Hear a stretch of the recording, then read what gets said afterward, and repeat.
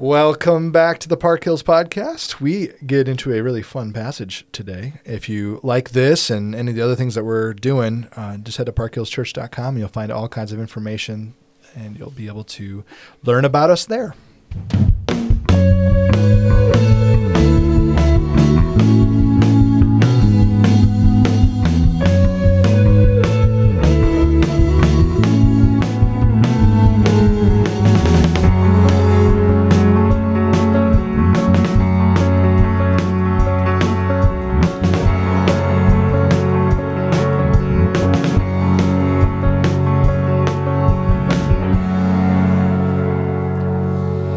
If there was ever a year that was all about, unification and bringing people together, I think 2020 is that year. Yeah.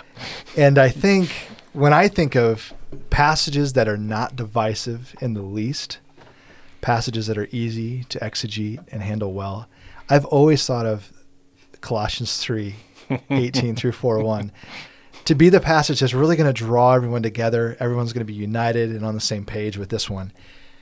So with that said, Mark, you had a really fun time diving into this one, and you kind of drew the short straw as far as it came to sermon prep for this one, huh? Yeah, is that what you call it? Fact be known here, Chris manages the worship calendar, so drawing the short straw, yeah, I'm not quite sure that's how it happened, but anyway. I'm not sure how it happened. It's funny how people's attitudes toward this are different. And to me, what I see it as wonderful because the whole picture is. Mm-hmm. And it just gets such a bad rap because it throws that submit word out there. But again, this whole household order that is laid out here by Paul it's wonderful because the standard is set so high. But you think about that, that's what's been happening all the way through this book. The more he lays out who we are in Christ and who we were, he just keeps raising the bar high. And by high, I mean set your hearts on things above, in heaven. So they're not only high, they're the highest. It's the household order, but it's really the highest order. This is what to aim for. Do these things come naturally to us? Not so much. That's probably why passages like this are dreaded by many to teach on or preach on, because they know that it doesn't sound well to say the phrase "wives submit." But again, you go back into like we understand here, Chris, the husbands love your wife, no, be harsh with them. It's that love is an incredible love. And looking at it along with the Ephesians passage, like Christ loved the church, that's incredibly high standard. And again, the culture and the context, as I mentioned in the message, is so important because he's speaking to a largely Roman culture. And what he's saying here is he's talking about a standard of love, that high standard of love, but speaking to a culture that looked at the family a lot different, didn't they? Yeah, and I think that's one of the difficulties for preachers in general, for theologians in general, because it's something that I think a lot of us maybe understand a little better, but then in order to take that then to our people, there's a lacking thing. So let me give this an illustration, then I'll move into the Roman thing. So for example, I've always had people come to me and say, why is slavery in the Old Testament? This doesn't seem right. Mm-hmm. And why doesn't Paul outright say slavery is wrong here? He's talking about slaves, be submissive to your masters, and then masters treat your bondservants well. And they go, why didn't the Bible just up and say slavery is wrong? Well, nothing is written in a vacuum. And the Bible itself is written in a culture, and God is speaking against an idea while doing it maybe in the way that you wouldn't expect. So if you're pulling a group of slaves out of Egypt who have been indoctrinated with Egyptian thoughts and Egyptian mindsets, you're not going to start with, okay, you've believed this for the last 40 years or 400 years at that point, and now I'm going to immediately flip the switch and everything's just fine. That's not how it works. That's not how you move people in a direction. That's just not it. And so what we often see in the Bible is God sort of dropping a concept or a law that moves people along, whether you want to call it evolutionary thought or a progressive idea of thought. They're moving from what used to be into what is. And so the Roman culture, for example, and you talked about this briefly in the sermon, Roman culture was all about power and authority and might. If you were the head of a household, if you're a male in a Roman household, you fought in a war, you have power, you have men under you, right? Or you have bloodied people for the good of the empire. And so when you were home, the man of the house had a status. And the way he treated his wife was that she was lesser, because there's no way that she deserved more than he did, because he's been out there fighting and she does this. And so there were things written in Roman law about how men were supposed to treat women, and it's brutal. I mean, it's fairly barbaric even. And the way that they discipled men to treat their wives is just disgusting. And the way that children were treated, whether they were male or female, they had different status if they were male than if they were female. And so within that culture, if you kind of want to imagine this way, in that culture, God is sending Paul, one of his spokespeople, to drop a ripple effect into that culture and to make it change. Now, what's crazy is we are now 2,000 years removed from that culture. And in some ways, unfortunately, Roman culture slipped into Christian culture. We see that happen in the 3rd and 4th centuries AD, when the Roman Empire started to realize, oh, the Christians are taking over, maybe we should just all become Christian. And it went from being the Christians were kind of pushing on the empire and making the empire change, to the empire now saying, well, if you become a Christian, we'll give you a tax break. Or if you become a Christian, you won't have to fight in the battles. Well, then you have a whole bunch of people that are coming to Christ, so to speak, just because they want to have the benefits of it, as opposed to what was really supposed to happen, which is people come to the reality that Christ is king right now and I'm going to follow him. So even within those 300 years, we have a massive shift in thought and process. And then now you move, couple, 1700 years down the road, even from the 300 and 400 AD time frame. And you go, whoa, what is wrong with us? Well, part of it is our culture is so indoctrinated with Christian thought, and it doesn't even know that it's Christian thought. Why do people love life so much? Well, they love life so much because they've been told by the Bible that life is important and it's valuable. And so the Christian, especially in America, we are a Christian nation, and I say that very with a rocky foundation. But most people in this country think they know who God is. They think they know what Jesus is all about. They think they know what sin is. They think they know that they are a sinner. And even in common culture, it's just a part of who it is. Well, if that's the culture we're growing up in now, there's a good chance that we have misrepresented this passage. And so what ends up happening is we read, wives, submit to your husbands as is fitting the Lord, and we treat it as a domineering thing, which ironically is more like the Romans would have lived, versus wives submitting to your husbands.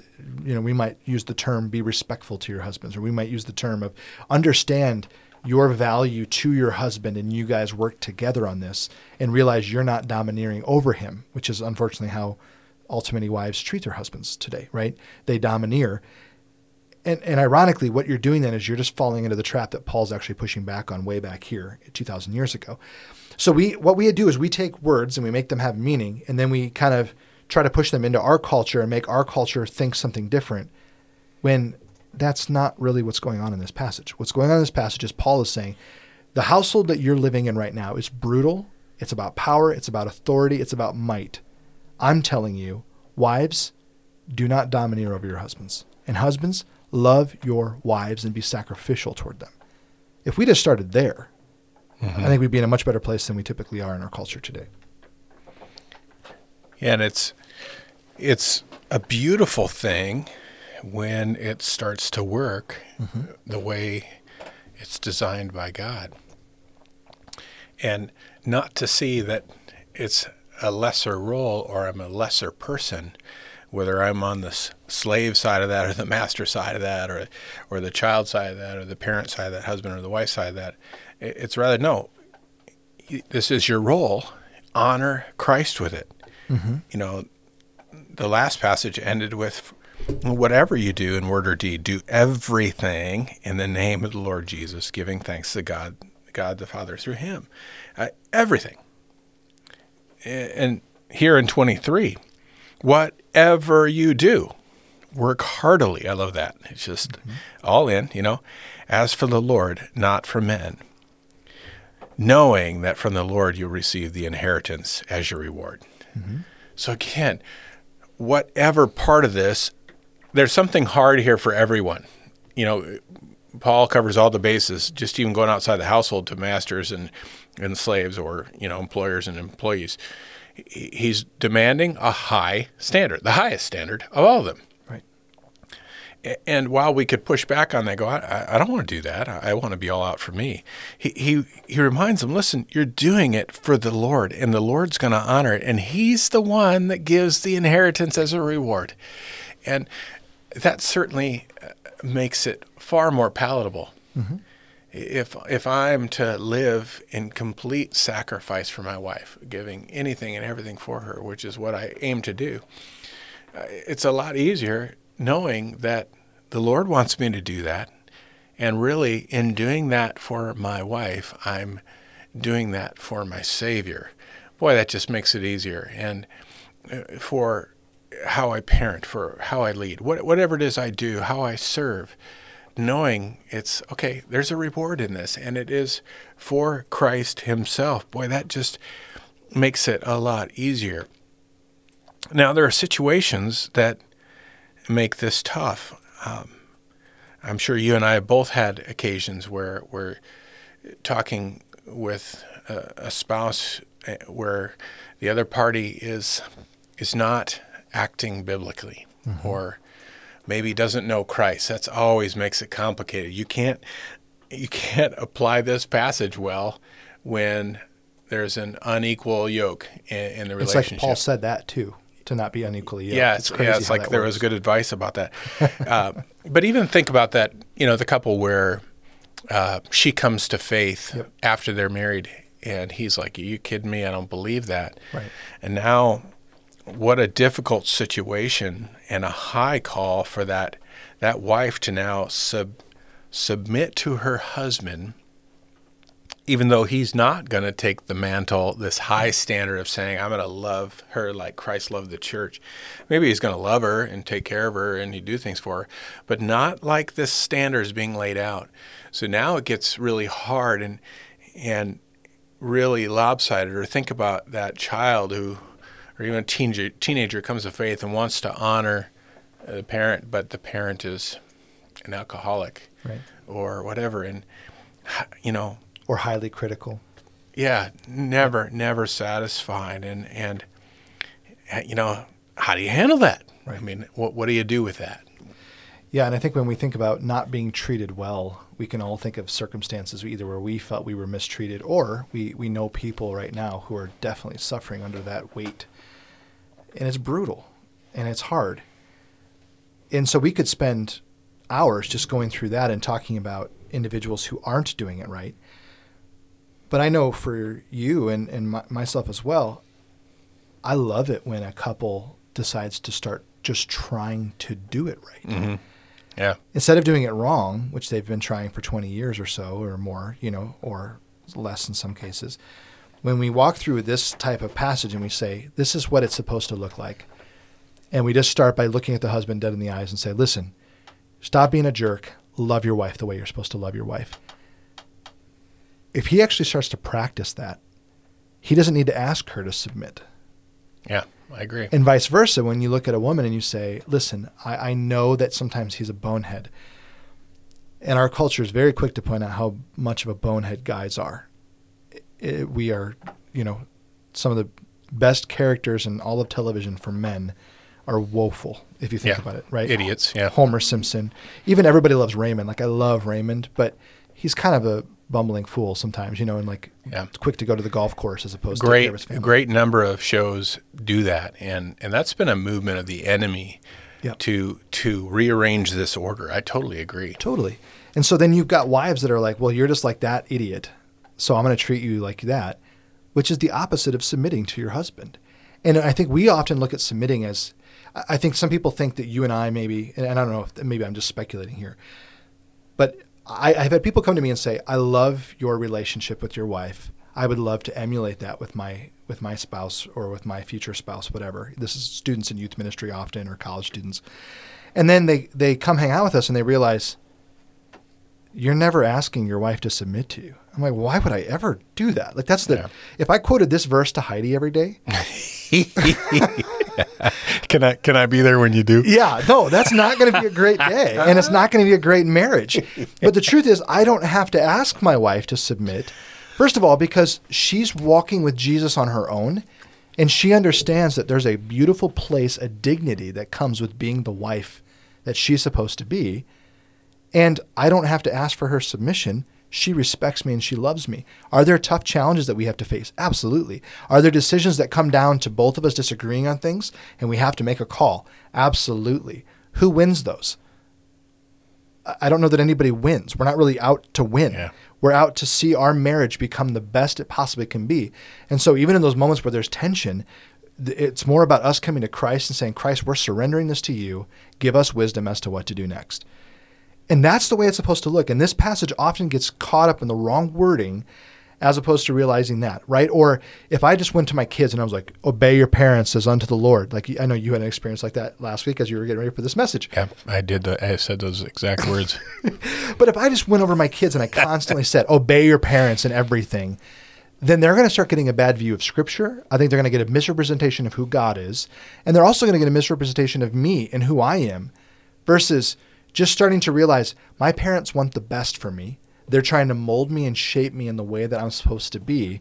So they have the best interest in mind. So when it says obey them, it doesn't mean that I'm trying to do this because they're jerks that are trying to look out for my worst. They are looking out for the best in me. Mm-hmm. And once you start to get that shift in your kids or in your spouse or yourself, it's a beautiful thing. And then I read it, and whenever I read this passage, the one that convicts me the most is, fathers, do not exasperate your children. Mm-hmm. And I think, how am I being harsh on my kids? How am I holding them to a standard that they can never hold to? Yeah. And I need to back off and realize that that's not what it's supposed to be. And the problem is that's what this passage is supposed to be. And we talked about this when we did Ephesians. It's really more about us reading our verse that talks to us and then letting everyone else read their verse that talks to them, and then watching our household shape and be molded in a different way. And so when we're having those stories of the bad situations, we've had too many of those in our lives where we've been counseling someone and they choose not to do what the Bible says, and we watch it just, burn, and it's terrible. Yeah. But we've also had some of those folks that just come back and go, I tried loving him this week, or I tried loving her this week. I did not realize that we still have those feelings for each other. Yeah. And you watch a marriage totally be reshaped and molded in a really beautiful new way, and you go, that's awesome. And that's what Paul's aiming at here. And I think they end up more in love in those moments than the giddy little couple that's just getting ready to walk down the aisle, which is a really cool concept. It's great when it works out that way. As long as there are some men who throw out the wife submit, I think she ought to turn around and go, husband sacrifice, because that's really what the call is here. But then die for me. Yeah. And hurry up about it, right? Yeah, you're annoying me. But what a cool thing when a couple gets this. Yeah. Because you're right, that word submit and everything has to come into play. In our household, it's not even a tiebreaker. We come to agreement on all these decisions. We talk it through, and we move forward united. Why? Because we're united in Christ, and let the word of Christ dwell richly in you, like we talked about in the last podcast. How important is that to just bring that unity? And as household order, it gets a bad rap because the truth is it's got it going on. Yeah, and you're talking about being a team is really what you're describing. And if a team can get along, they succeed. They do really, really well. And so I'm thinking about your similar illustration with the soft blanket and the prickly little cactus. The truth is, the relationship that I want to have with my wife, the 80-year-old us, if I'm the one that has to buy my ring all over again for my wife who has forgotten who I am and is sometimes mean to me, I want to buy that ring having been through some of those cactus moments with her and gotten through it and better. Yeah. It's not all going to be warm and fuzzy. It's not all going to be, there's so many songs that are going through my head right now. But Rainbows and butterflies. It's compromise. It moves us along. That's Maroon 5. But as I think it through, I just go, we want warm and fuzzy like a blanket all the time. That's not human nature. That's not fallen human nature. And what Paul's pushing at, starting in verse 1 here, is you have been raised with Christ, you're different. And this is what you said a little bit ago. Now that you're new, act like it. Be different. Be different than you've ever been before. And as you are, those cactus moments are going to come out. And when they do, pushing through them, or put another way, you don't grow in your faith without the desert moments. Mm-hmm. You have to have desert in order to really understand and appreciate. So you want full love, you want beauty love down the road, you want to be able to look at each other and say, 50 years, wow, I can't believe we're here. You don't get there without going through some valleys. Consider it all joy when you face trials of any kind, right? Yeah. You know, we don't see it that way, but it's true. And that's what makes those couples so strong, is having got through, or worked their way through, and seeing the Lord bring unity to them, reconciliation to them, and that's the real thing.